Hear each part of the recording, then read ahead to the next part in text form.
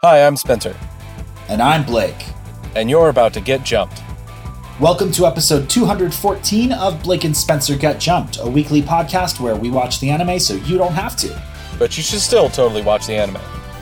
This week on Get Jumped, we're watching Mob Psycho 100 Part 2, episodes 12 and 13, plus the first 3 episodes of Akame ga Kill, where in one, all of your problems can be solved by becoming an outlaw contract killer, and in the other, all of your problems can be solved by broccoli. Everyone needs to remember their teachings when they were little children, which was, you do not trust the broccoli. But if you ever need the broccoli, you can always summon it through a long sequence of events to which you become powerful enough to level a city and see another person that might also level a city going completely wild. But you can summon the broccoli in order to save you. You can do that.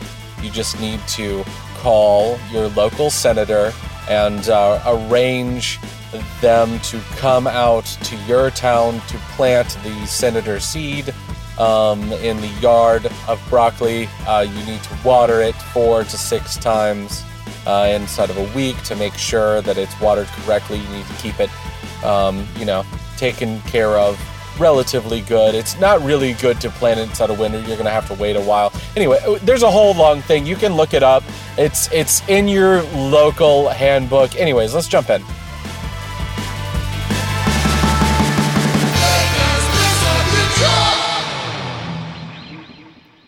That's very informative.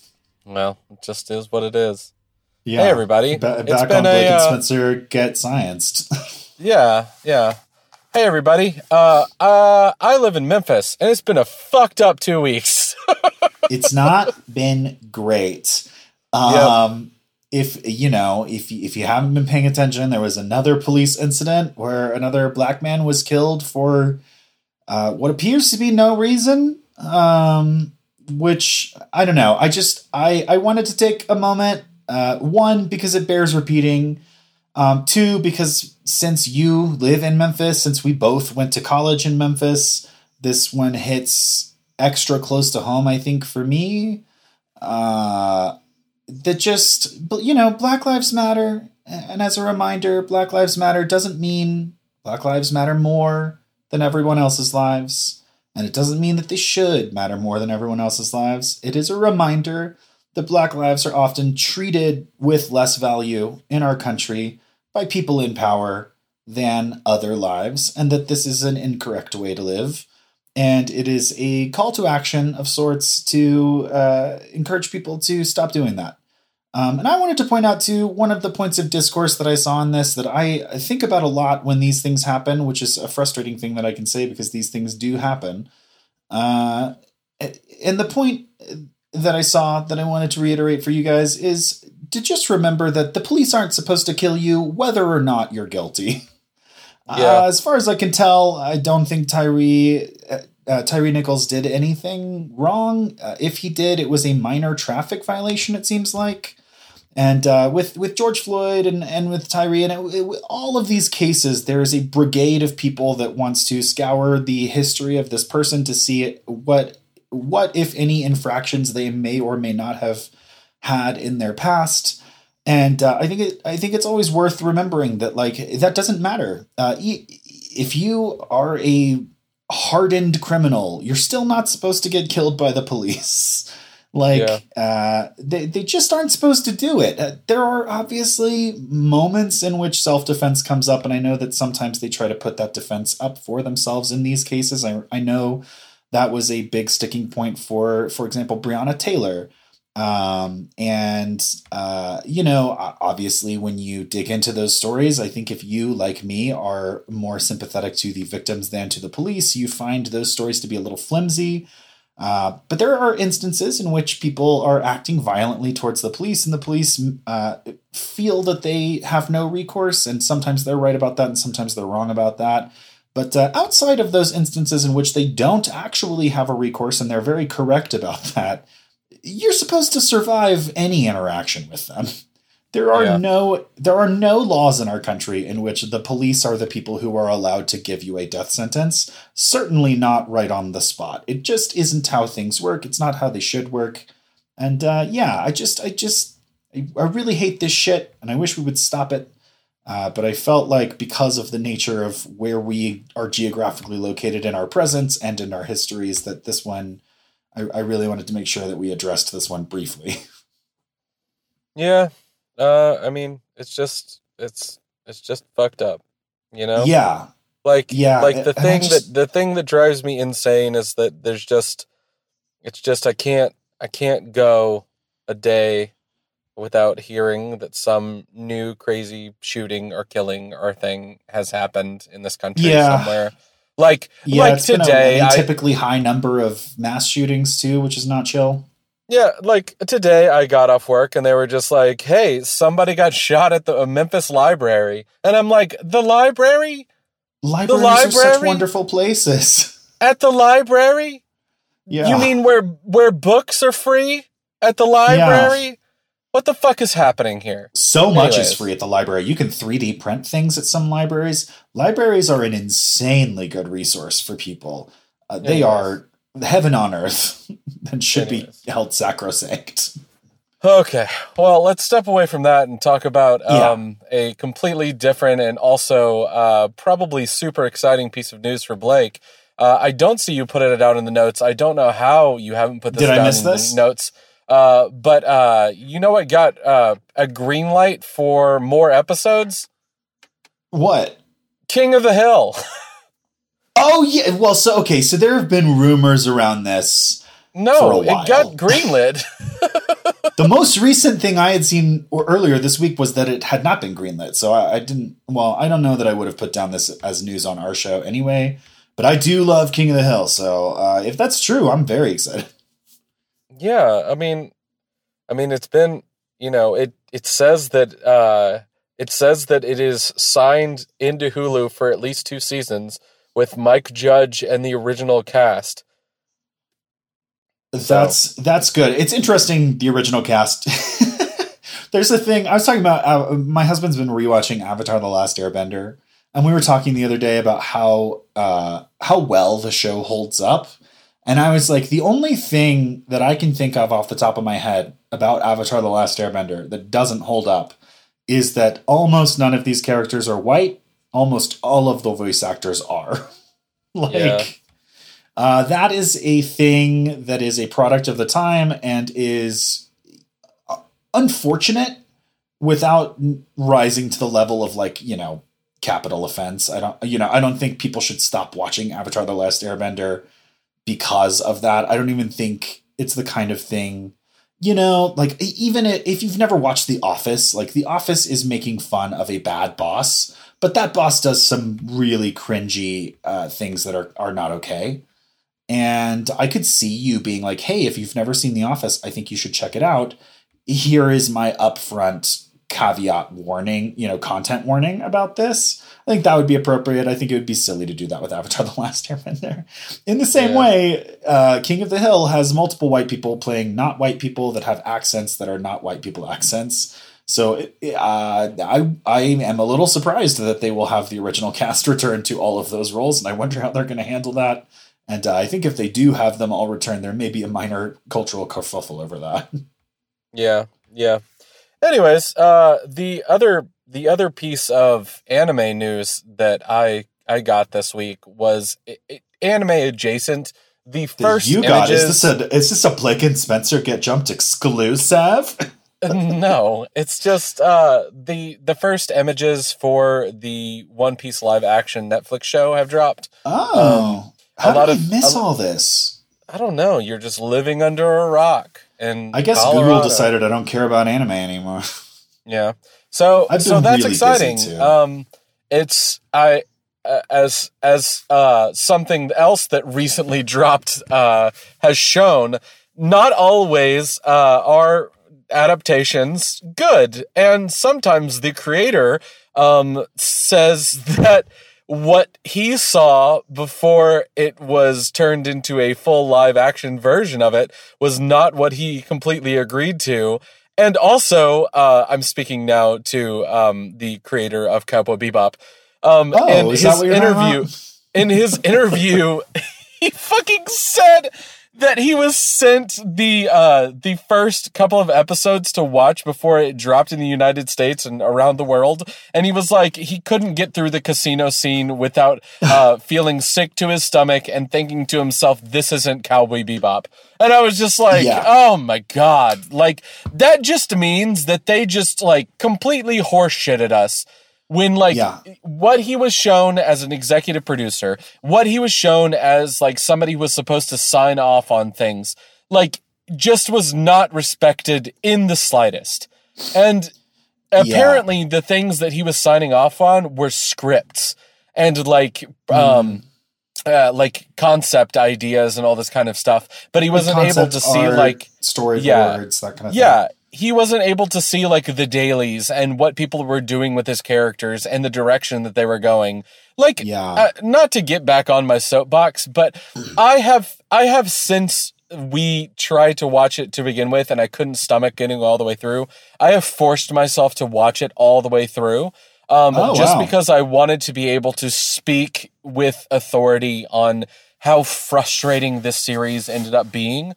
And the biggest reason why I hold wholeheartedly, other than at the very end, Ed just being like, what the fuck is that character you are showing on screen? That is not Ed from fucking Cowboy Bebop. Anyways, the biggest one is just like how miscast and horribly done Vicious as a character was done in this show.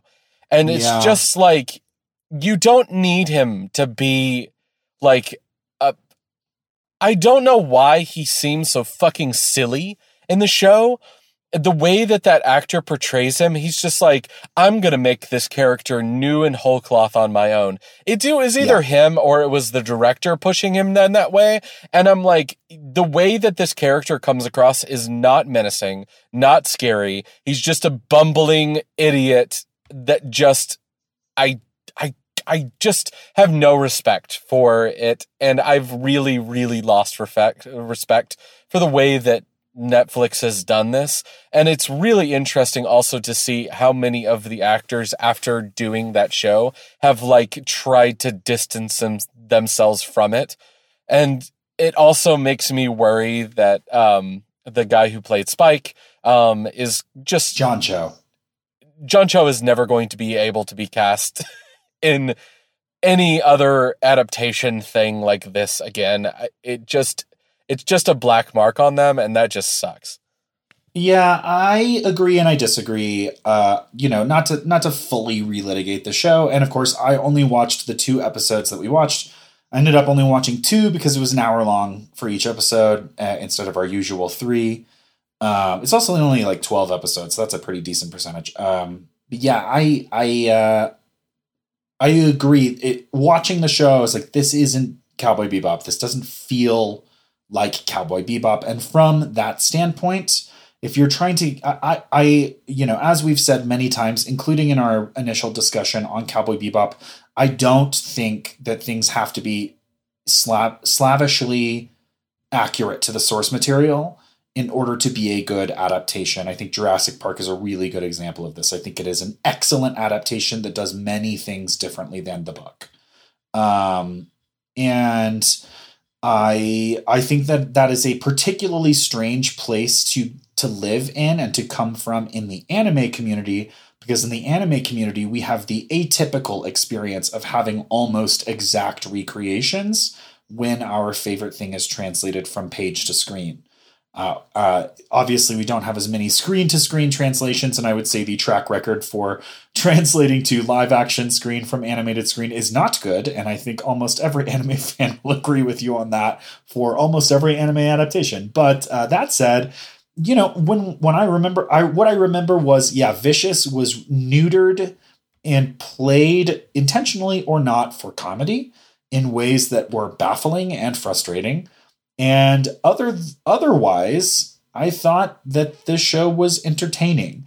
I thought it was a bad adaptation of Cowboy Bebop, but I thought it was a perfectly watchable and relatively enjoyable show on its own merits. Like, if you've never seen Cowboy Bebop and you want to watch a jaunty space adventure, I think you will probably have a decent time with Cowboy Bebop, the live action adaptation, based off of the first 2 episodes. If you have any knowledge of Cowboy Bebop and any reverence thereof, it's hard to feel that way because you know what it could be or what it arguably should be, and it's not that. And there is a gray area involved there where it's like, okay, I technically and officially take the position that when you're adapting something, you can and should have the license to make it your own. And part of that is doing things differently than the source material. I also think that Vicious, as an extremely competent and dangerous foe, is a quintessential element of Cowboy Bebop. And it's like, let's think of a movie that does an adaptation intentionally bad. That movie is called 21 Jump Street, and it's one of my favorite movies of all time because they're not trying to do a good adaptation. They're taking the piss out of adaptations by using an adaptation to do it. And it's like, if you're going to do Vicious as a joke character, you need to be joking about the whole thing. And they were taking a much lighter and more humorous tone, but they weren't trying to self-parody. If they were, they didn't go hard enough because it came across as unintentional. Not that they weren't trying to be high octane sort of like comedic action, because I think the opening sequence makes that very clear. They are trying to do fun, absurd, over the top action. And I don't think that's the right choice, but I think it is a fun thing. It's wrong for Cowboy Bebop, but it's fun in a lot of situations. And in this situation, it just was incorrect. But Vicious, it's just wrong. That's not the character, And it's like there are moving targets when you're adapting something. It's really hard to find a group of people to agree on what parts of the thing are quintessential and must be retained by the adaptation. But I think for basically all Cowboy Bebop fans, that was one of them, and they didn't do it. But my point stands that I think it's a fun show if you don't have that frame of reference, or if you can just completely jettison from your brain the idea that this is Cowboy Bebop and approach it as a new thing that's unique to itself. I think you'll have a decent time. All right. We do have another piece that we need to talk to this week, which is slashy kill times. Well, okay. Let's talk about Akame ga Kill, which is something. Okay, so the original I have a series... confession here. I've been reading the manga for Akame ga Kill for a while now, and I'm very far into the story. And I have pretty established opinions, so I really want to hear what you think before I say anything. Okay, so here's what we did. We watched the show. The manga was done originally starting in 2010. It wrapped up in 2016. It looks like it has another series, a sister series, as it were.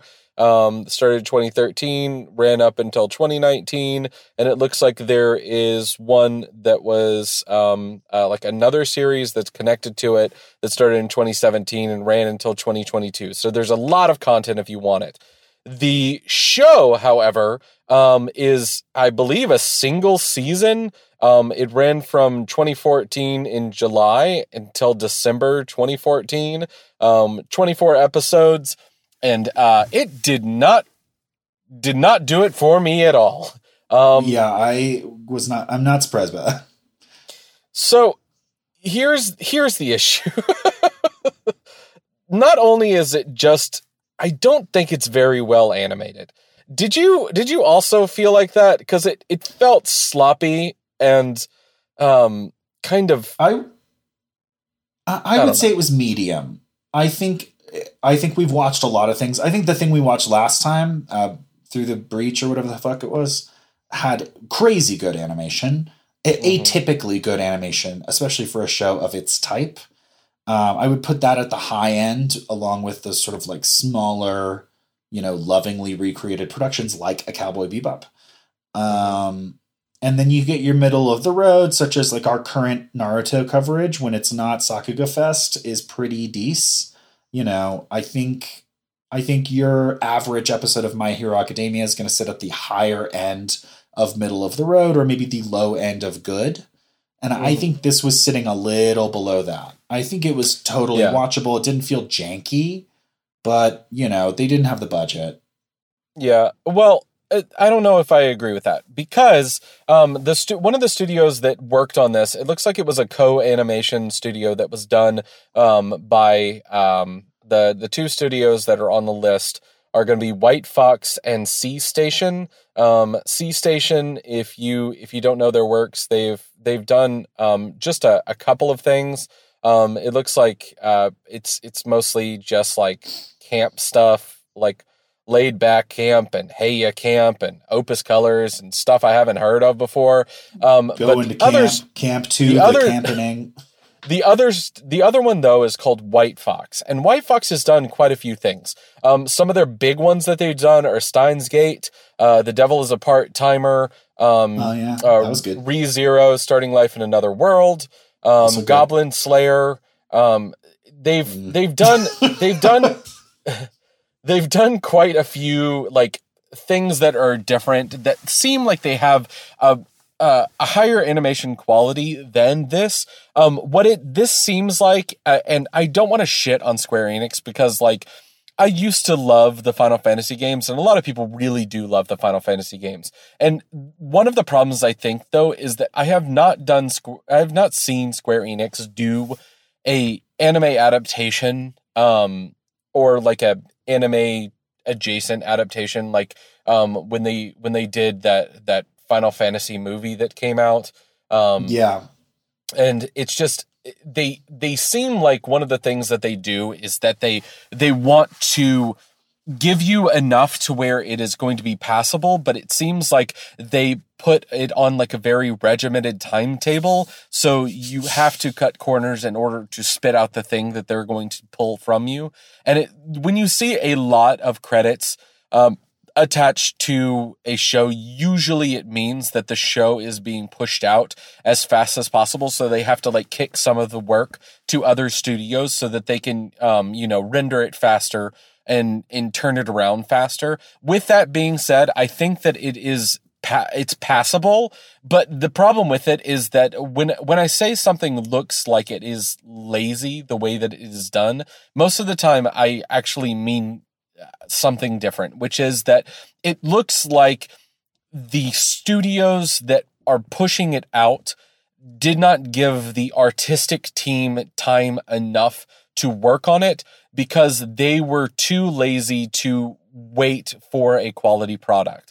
It's that old saying where it's just like, you can have something good, you can have something fast, or you can have something cheap. And you can have two of those things, but you cannot have all three. So like, I think they wanted it to be good and they wanted it to be fast. I think they wanted it to be fast and they wanted it to be cheap. The good part of it, they were just like, we're going to be okay with it. And I think that is where you run into an issue. And I think that the story of it is one of those which I will hold my opinion on it until we need to read it on next week's episode. Because I didn't put a read because it's not legally readable. It may be, it's not on the Shonen Jump site, but we can read it because I have been reading it. So I won't, I will not technically go back and reread the first 3 chapters. I'm not going to drive up to the library for that, but So I'll hold my opinion until then, because the story seems interesting to me, but I was really, really put off by not only the animation quality, but also the music choices that they made. Opening is bad, like not good. Like it's also so funny because I'm the like, most like 90s anime opening I've ever seen, but it was from the 2010s. Yeah, I feel like I missed something here, because I'm like, did I pay less attention because I already knew the story or something like that? Because none of this is ringing a bell. And like, I definitely think that, you generally have slightly higher standards for animation quality. Like, I'm willing to let a few more things slide than you are. So it may be that this show is just sitting in that space where it didn't bother me and it did bother you. But like, I don't remember thinking anything about the opening. I don't, I don't remember having any problems with the animation. So, for me, all of the problems you're bringing up are things that are news to me. Honestly, I was like, I wonder how you're going to take the story. And I was not going to be surprised if you didn't like it. But also I think it's likable. I guess I'll say my piece on it, which is, well, first of all, it's set in a sort of fantasy world, and there is a kid who comes from a farming village who is coming to the central capital city to become a soldier in the, Royal Army, as a means of making money to send back home to enrich the lives of all of his townspeople that he's left behind. And when he gets to the capital, everybody tells him that everyone in the capital is the worst. It basically is a city that is so corrupt that everyone is trying to fuck over everyone else. And he is kind of a bright-eyed optimist, and so he gets fucked over real quickly in a series of increasingly disturbing ways. And at the end of which he realizes that there is a group of outlaw assassins that are maybe not the bad guys that he was told by the people who live in the capital that they might be. And maybe they're the good guys after all, and he decides to join up with them, and then the story is about him assimilating into and going on missions and becoming stronger alongside this group of assassins. So I will say that for this, I guess I'll spoil a little bit my manga review, because most of my reviews about the way that the story is told, which is to say, for me, as I've said many times on the show, sometimes hyper-violence and gore, particularly around killing characters, particularly if those characters are likable, can be a bit of a turnoff. And I find that this show scratches the itch of cool fights and cool powers. This show and this manga are all about setting up excuses for strong people with cool powers to fight each other. There's a system in which there are like enchanted weapons called Tegu in this world. And if you wield one of them, you're given, some type of magical power. And so there's all kinds of cool fights that are happening here. And I really, really like that. It is against the backdrop of characters in the capital that are cruel for the sake of cruel, and against heroes whose ultimate goal is to have you killed dead. And so often these fights will rely on or end with hyper-violent, sort of gory deaths. And I think that's apparent in the first few episodes. And I think I like this series a lot. I've actually really enjoyed it. I actually was like, hey, I've been reading this for a while. I'm looking forward to watching the anime. And then it happened to roll up on our list of suggestions, suggested by Booty Stank, by the way. And I was really excited to watch it, and I enjoyed it. I think I was predisposed to enjoy it, but I was reminded while watching it that this is hyper-violent, and I kind of get a little squeamish with the hyper-violence sometimes, and it makes me want to turn away from it. And I think that the action is exciting enough and imaginative enough that it keeps me coming back for more. But that there is that little hurdle that, like, if you, like me, sort of wince at those things, you're going to find yourself doing that a lot with this one.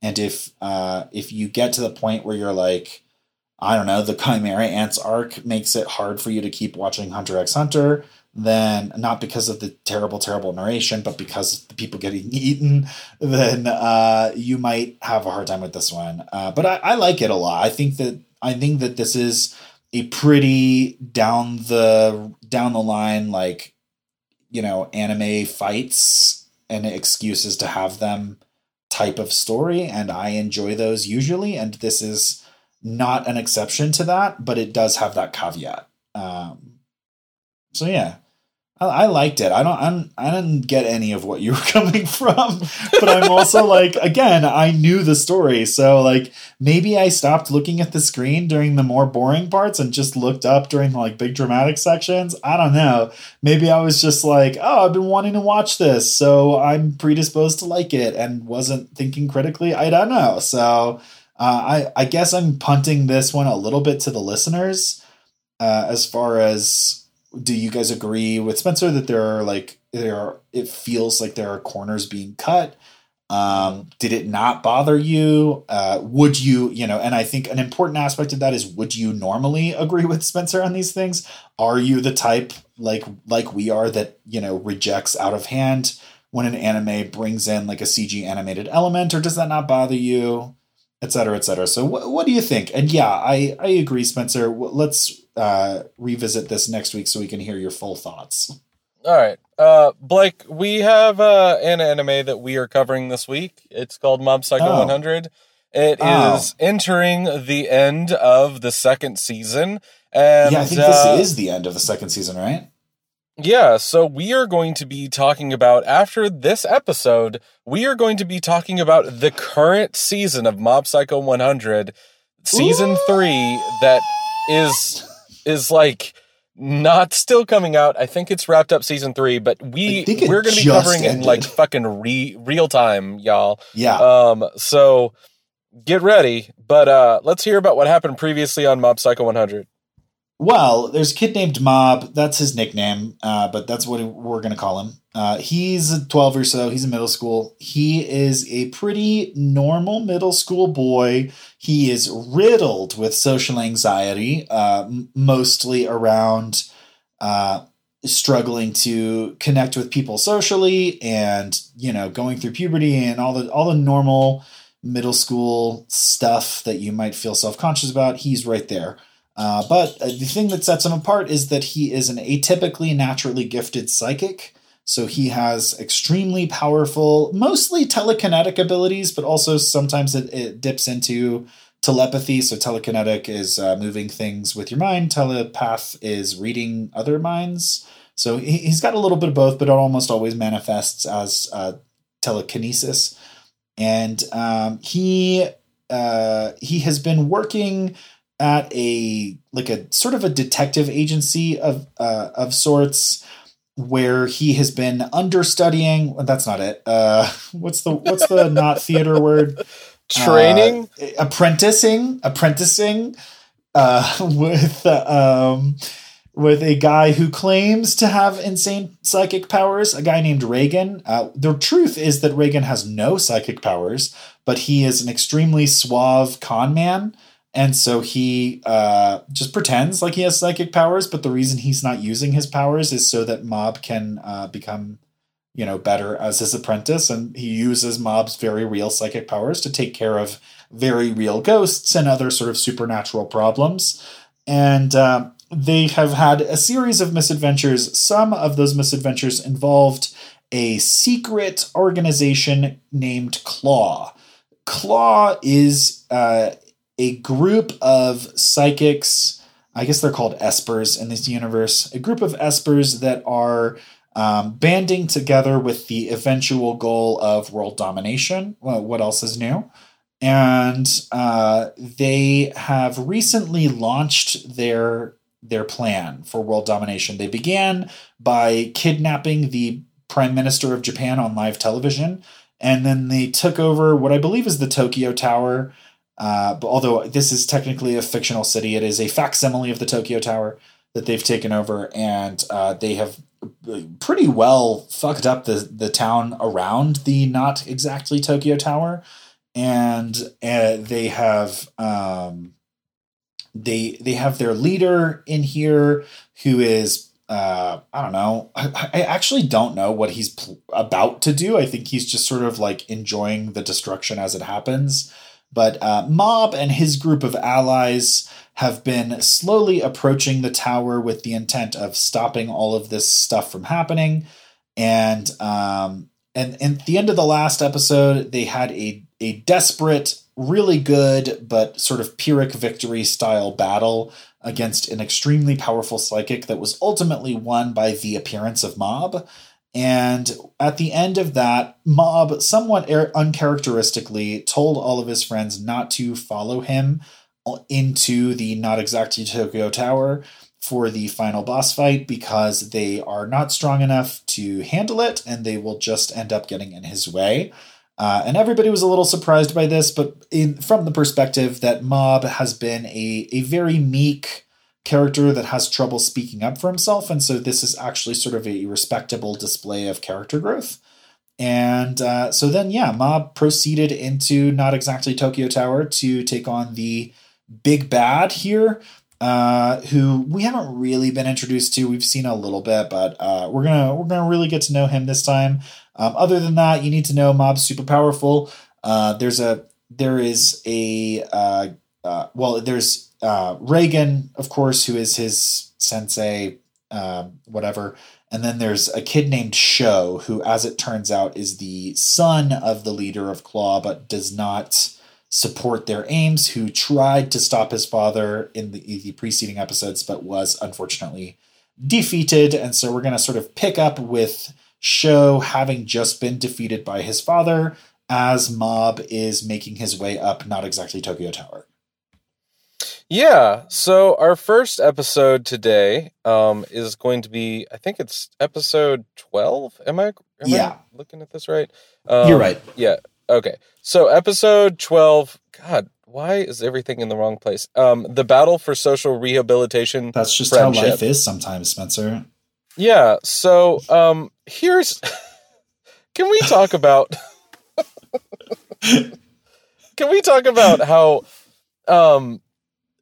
friendship is going to be like a thing in this episode. There's a bit of a Naruto moment. Yeah. So it makes more sense than it does sometimes. Yeah. So, okay. So the leader of Claw has distributed his powers. He reveals that, like, one of the things that he has been able to do is that he has been able to give other people his power. And because of that, he can take it back whenever he wants to. Mob, at the same time, is going to very quickly free the prime minister. And then he's going to get into a fight with Serizawa, which I immediately was like, oh man, he's going to be such a sweet character. He's got like this umbrella. He's got like this way of fighting that looks so sweet. It turns out that his ability is actually pretty cool. It's like he can infuse something. I'm assuming it's the umbrella because that thing is like his crutch, but it seems like he has like an infusion power where he can make something move super fast and super strong if he puts his psychic ability inside of it. And that's what he does with this umbrella. And he reveals that in the past, he was treated badly and left alone by everybody because he was seen as a threat, because he had this like unbridled power. I interpreted this as he self-imposed exile. No, I think more so that yes, it was a self-imposed exile, but it was probably caused by the same issue that like a Gambit from X-Men was caused by, which is that he hurt everybody around him, or you're talking about Rogue. Her name? No, I'm talking about Gambit too.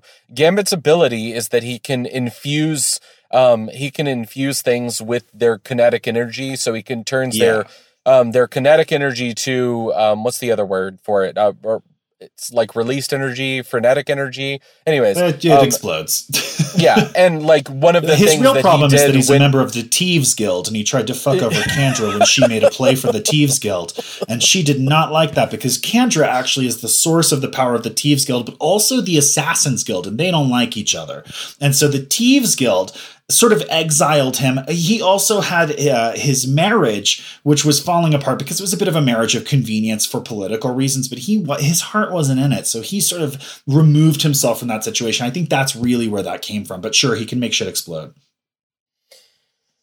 Anyways, so the one of the things that Remy or Gambit can do is that he can make things explode by infusing them with their power. Before he gained his like focus and control over this, he hurt a lot of people by accident. And so I always think back to him because there was this like, there was a big conversation apparently about what happened when he was younger. Like it's his backstory of like, you know, did he hurt his family or something like that? Did he burn down his own house? Yes. Is he a Summers brother?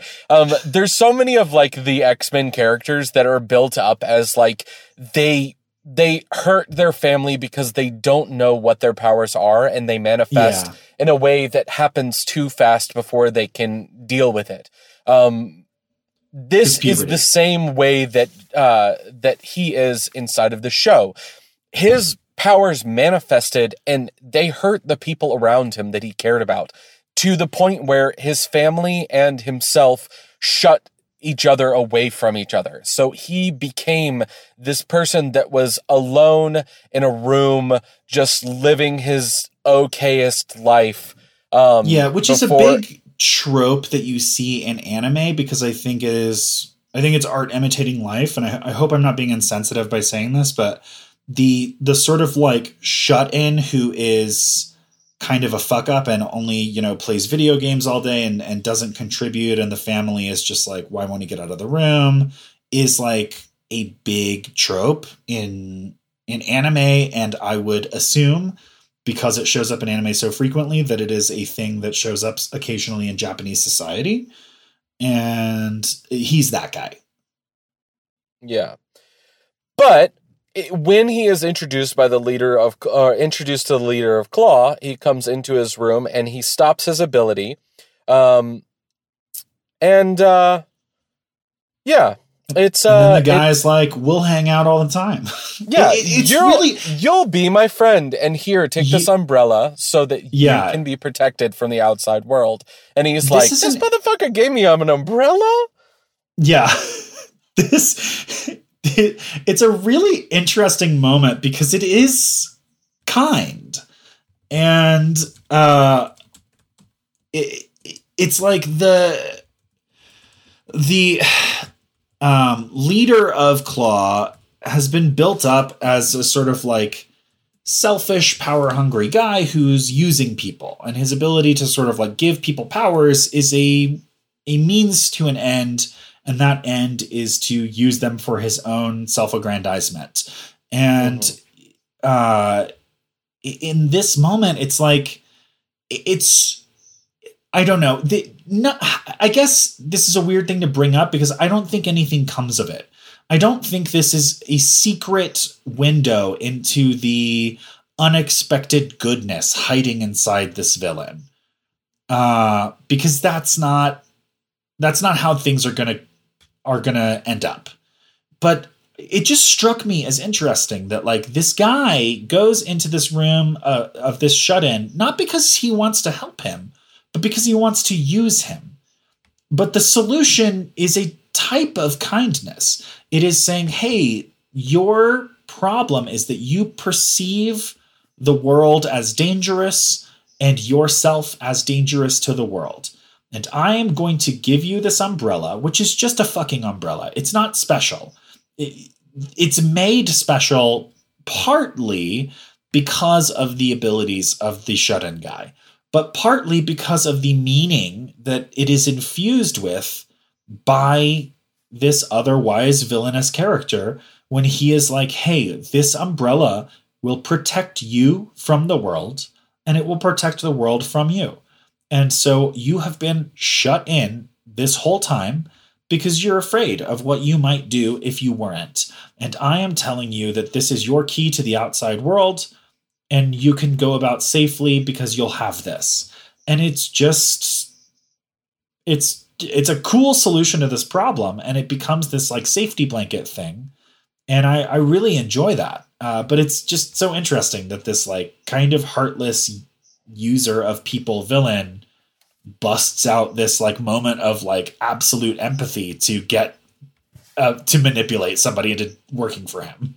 Yeah, it seems like pretty false empathy if it seems more like manipulation than anything else. Anyways, yeah, and I think that's where it comes down. It's not an empathetic awareness of a character from a point of kindness. It's using empathy to manipulate the people around you. And then this fight is going to come down to empathy that is sincere. And I really love that. I think this ending is a really good sort of pileup of juxtapositions, and it works so well. Yeah. Also, the way the fight doesn't end up being like a really big fight. It ends up being like a quick back and forth that pushes Mob to the point of his compassion. He is going to reach 100%, and he is going to blast Serizawa with his emotions to the point that Serizawa is just like, I am not alone in this world. I have been taken advantage of, and he doesn't care about me, but I can have a true and honest friend in this moment and connect with Mob. And it is this beautiful way to end, and it like changes the way that you viewed how they're going to build up and fight inside of this moment. And it's the point of it is that Mob and he are the same. This guy is like, I don't have any friends. And Mob builds up his emotions to release a series of memories, which happen to be clips from the show that we've been watching, that show Mob struggling to find friends and then succeeding. And so the point of which is, hey, your struggle isn't unique. I understand where you're coming from, but I also overcame it, and here's how. And then Mob like bends down to him and is like, I will be your friend. Mm-hmm. It would be my honor, really. And the guy just breaks. He has no resolve to fight anymore because this is what was really missing. Yeah. That takes us into the confrontation, which is at the end of this episode and the beginning of next episode, so I'm just going to introduce you to it. Episode 13, Boss Fight of the Final Light. This episode is going to pick up immediately from the previous episode, and it's all going to be one sequence of fight between Mob and Toshiro. The fight begins with Mob trying to stand up to Toshiro and tell him that what he is doing is wrong. He is going to be able to stop Toshiro for about 2 seconds before he is taken to the ground, slammed over and over again. Even when he goes 100%, he's not able to keep up with Toshiro at all. It quickly looks like it is going to be a very one-sided curb stomp battle. There's even a moment where Toshiro's son is going to try to fight for him, and he is going to be like, okay, I'll stand up for you. And he's going to try a sneak attack. Toshiro immediately counters it. Serizawa is really the only reason that Mob doesn't completely get blasted off the fucking earth. He shows up out of nowhere with his umbrella to like take the full force of a blast, and because of the way that his power works, he's able to like deflect the energy or something. It's pretty sweet. I also think it's worth pointing out that we get some backstory on what's the villain's name? Toshiro.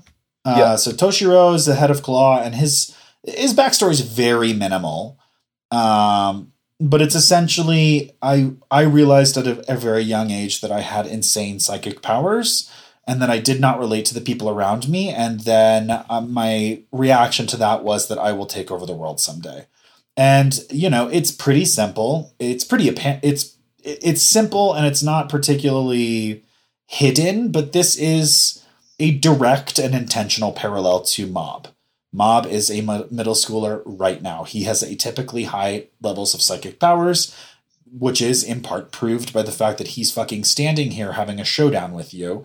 Mm-hmm. And like this show does such a good job of something that I think the best outside of anime cultural touchstone I can think of, or the most recognizable, would be the Marvel movies. Most of the time, the first time you see a superhero, the person that they're fighting is them, but mean. So, the first Iron Man movie, he's fighting evil Iron Man. The first, not Thor, but whatever. You get the idea. The villain has very similar powers and opposite ideals. And this is generally good storytelling because it allows you to understand the hero better by having their most strongly held ideas and their sort of core beliefs challenged by a villain that is the them that made a different decision. And I think Mob Psycho 100 is an absolute masterclass in doing this in ways that are not particularly subtle, but that are so effective. And this final fight is that. Yeah. And also, one of the things that is going to happen inside of this fight is that people are going to try to stand up and help Mob. And Mob, at every occurrence of this, is just like, you need to go. Because he understands that he's like, this is a different level. Everybody needs to get the fuck out of here. And one of the things that it happens inside of this is that everybody is going to try to listen to him, but also be conflicted about it, to the point where even Reagan is going to be so conflicted that he is going to try to go to stand up against Toshiro as well. And the only reason that he is saved is because of Serizawa and Mob. Whoa. And so, before he's saved, let's talk about his plan, which was the exact same shit he pulled a moment ago in our last episode when he tries to sneak attack, slap someone into unconsciousness while yelling that he feels threatened so that he has plausible deniability in case someone tries to sue him later. Yeah. Absolutely hysterical. But this time it is repeated for dramatic irony because it does not succeed at all. The villain saw through it, and instead of being slapped by him, it is revealed that the villain created a sort of like psychic after image of himself that Reagan thought he was talking to and attempting to slap the real one, but it was actually a trick. Yeah.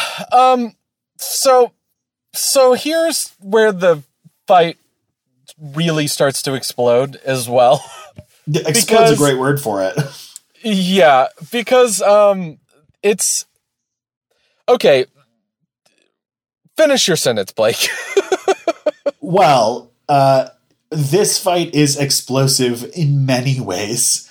The first is, as we've seen several times in Mob Psycho 100, sometimes when the shit hits the fan, it becomes a visual smorgasbord of characters bouncing around the screen in a series of bright lights and fast motion that I find to be quite visually arresting and sort of like satisfying from a pulse-pounding adrenaline action sequence perspective.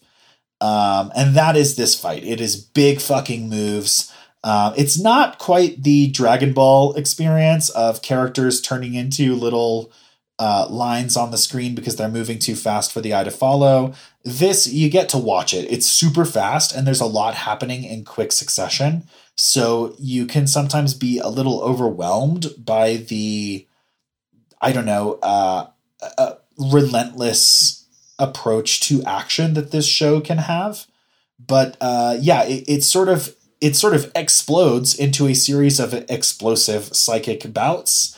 And then there are like some more real explosions as their powers ratchet up, and there's a sequence in which Mob sort of gets the upper hand, and he has kind of trapped Toshiro in his psychic hold, and he is using his powers to like create almost like what we saw in the Pain fight in Naruto recently, where like Naruto or Pain created a sort of like tiny moon of debris. Mob sort of is able to gather debris and do the same thing, and then he like is going to smash Toshiro into it. Although I believe Toshiro at the last second turns the tables on him and then tosses Mob into the moon of debris. Yeah, so here's the deal. We say this every once in a while where we get full Sakuga and we just tell you to watch it. You need to watch this one. Put down it's a visual this podcast. Feast. Yeah, put down this podcast, even if you've seen it before, watch it again. I saw it on also, YouTube. Even though you're not technically holding the podcast, put it down. Yeah, just set it down. And here's the thing. After you do that, come back and we'll talk about the end moment, which is Mob is going to push Toshiro to the limit, to the point where he must use 100% of his power. They're doing the thing. There was a distinction made between Mob going 100% and going %, which has been not particularly explored deeply, but I think it has been established well enough, and you can kind of assume that this is something past 100%, and he's kind of living in that zone. But also it turns out that Toshiro has the same thing, where his abilities ratchet up, and then he, this is the word of the episode, explode. He explodes into greater power. And so it's like, even though Mob has hit this kind of like, when he's not winning, he's going to hit this mode and now he'll win. Unfortunately, this villain has the same thing. And so that is not the trump card we're used to it being. Yeah, and Toshiro, in releasing all of this power, has hit something else, which is a different kind of limit, which is that his body cannot withstand the amount of power that is rushing through it at this time. And because of that, he is going to explode, killing himself and everyone around him if they don't evacuate immediately. Mob tells everybody else to leave, and he goes to Toshiro. And he's just like, look, I'm not going to leave you alone in this. I understand you, and I understand that you don't understand completely what you have done and who you have hurt, but I'm going to be with you in this final moment to try to mitigate the damage and also make sure that you aren't completely alone in this. And Mob starts to absorb. What you're going through is so terrible that you shouldn't be alone in it, even though you're terrible. Yeah, it's just Mob being full on the most protagonist that he could possibly be. And he is going to absorb as much power as he can from Toshiro to see if he can possibly get saved.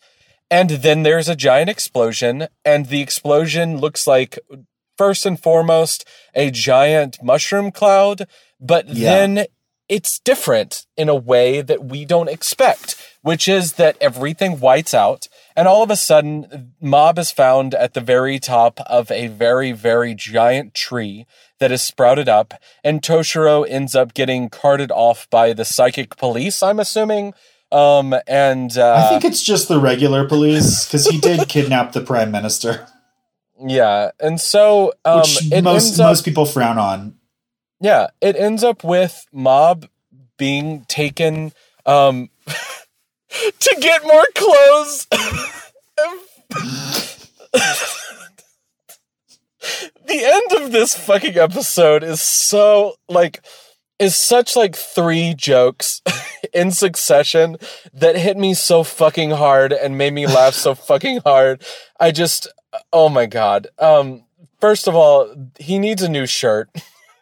And so he's gonna go get a new shirt, but they're like, Mob, you need to walk. And he's like, I can't move my body. And so they just like float him along. And then he's just like weeks later, being taken in by Reagan. And they're just like, okay, we need to figure out what we're going to do next. And Reagan's just like, oh, well, you might need to take a little bit of time off. We might need to like regroup. And he's just like, well, I had this hole in my shirt. I don't know what happened. Well, it turns out the piece of broccoli that he had earlier from part of his lunch. He had like a packet of broccoli seeds. Yeah, of broccoli seeds. But he like infused them with power, and so now in the center of the city, there's just a giant broccoli stalk. And everybody, it's not a tree, it's broccoli. And it just cuts to like these news people that are just like, where did the broccoli come from? What created the giant broccoli explosion around the prime minister? Did you just catch all that shit in the background? I giggled hard at the end of this episode. It is the perfect marriage of like epic and ridiculous, where you're like, that's so cool. He like, so what happened was, instead of the villainous guy exploding and killing himself and probably killing Mob and probably leveling the city, Mob was able to absorb some of his power because, as we saw in the first episode of Mob Psycho 100 Part 2, Mob is able to learn other psychic abilities by seeing them and sort of deducing how they work. And so in this fight, Mob realized how to transfer his psychic powers. Actually, I think he's given psychic powers to Reigen once, but he was able to learn how to siphon off somebody else's psychic powers. And so he takes enough of the psychic power out of the villain so that he won't explode. But now, he's full of explosive amounts of psychic power and he's got to solve that problem. And so he subconsciously channels it into the broccoli stalk, which I think also is a callback to the first episode of Part 2, but also maybe a reference to the plant user that was a member of Claw. And so he infuses those broccoli seeds with some psychic power and turns it into a super growing broccoli stalk. And instead of exploding, he creates this explosive new growth. And that is the way that he saves himself and the villain and the city. And it's just goddamn great. It's so good. Yep. This show is so good. Yep. But we're done with Mob Psycho Season 2. Prepare for Mob Psycho Season 3. Umbrella Guy is now working at Reigen's agency, but Mob is that was the third joke I forgot to mention. Because he's Mob's apprentice, and it's just it's funny because Mob is so uncomfortable to have somebody under him, and the guy is completely subservient. And there's also an age thing that's part of Japanese culture that Mob is uncomfortable with. But it's good character growth too. Yeah. Anyways, stick with us after these credits. We'll talk about what's coming on next week. What is coming on next week? Shippuden. Blake and Spencer Get Jumped is made by Forever Summer Productions and presented as part of the Geekly Grind podcast network. Sound editing is done by Rashad English. He's our level 15 sound wizard. Fireball! Fireball! Fireball! Ad-free versions of our podcast are available on Patreon, along with extra Patreon-only goodies, like additional conversations and articles written by the hosts. Follow us on Twitter at B&S-Get-Jumped. Like us on Facebook at facebook.com/Blake and Spencer Get Jumped. Or talk to us on Reddit at reddit.com/r/getjumped. We also have a Discord server, and you can find links to that on our social media platforms. If you like the show, please like, subscribe, and leave a review. Reviews help other listeners find our show. New episodes come out every week. Thanks for listening.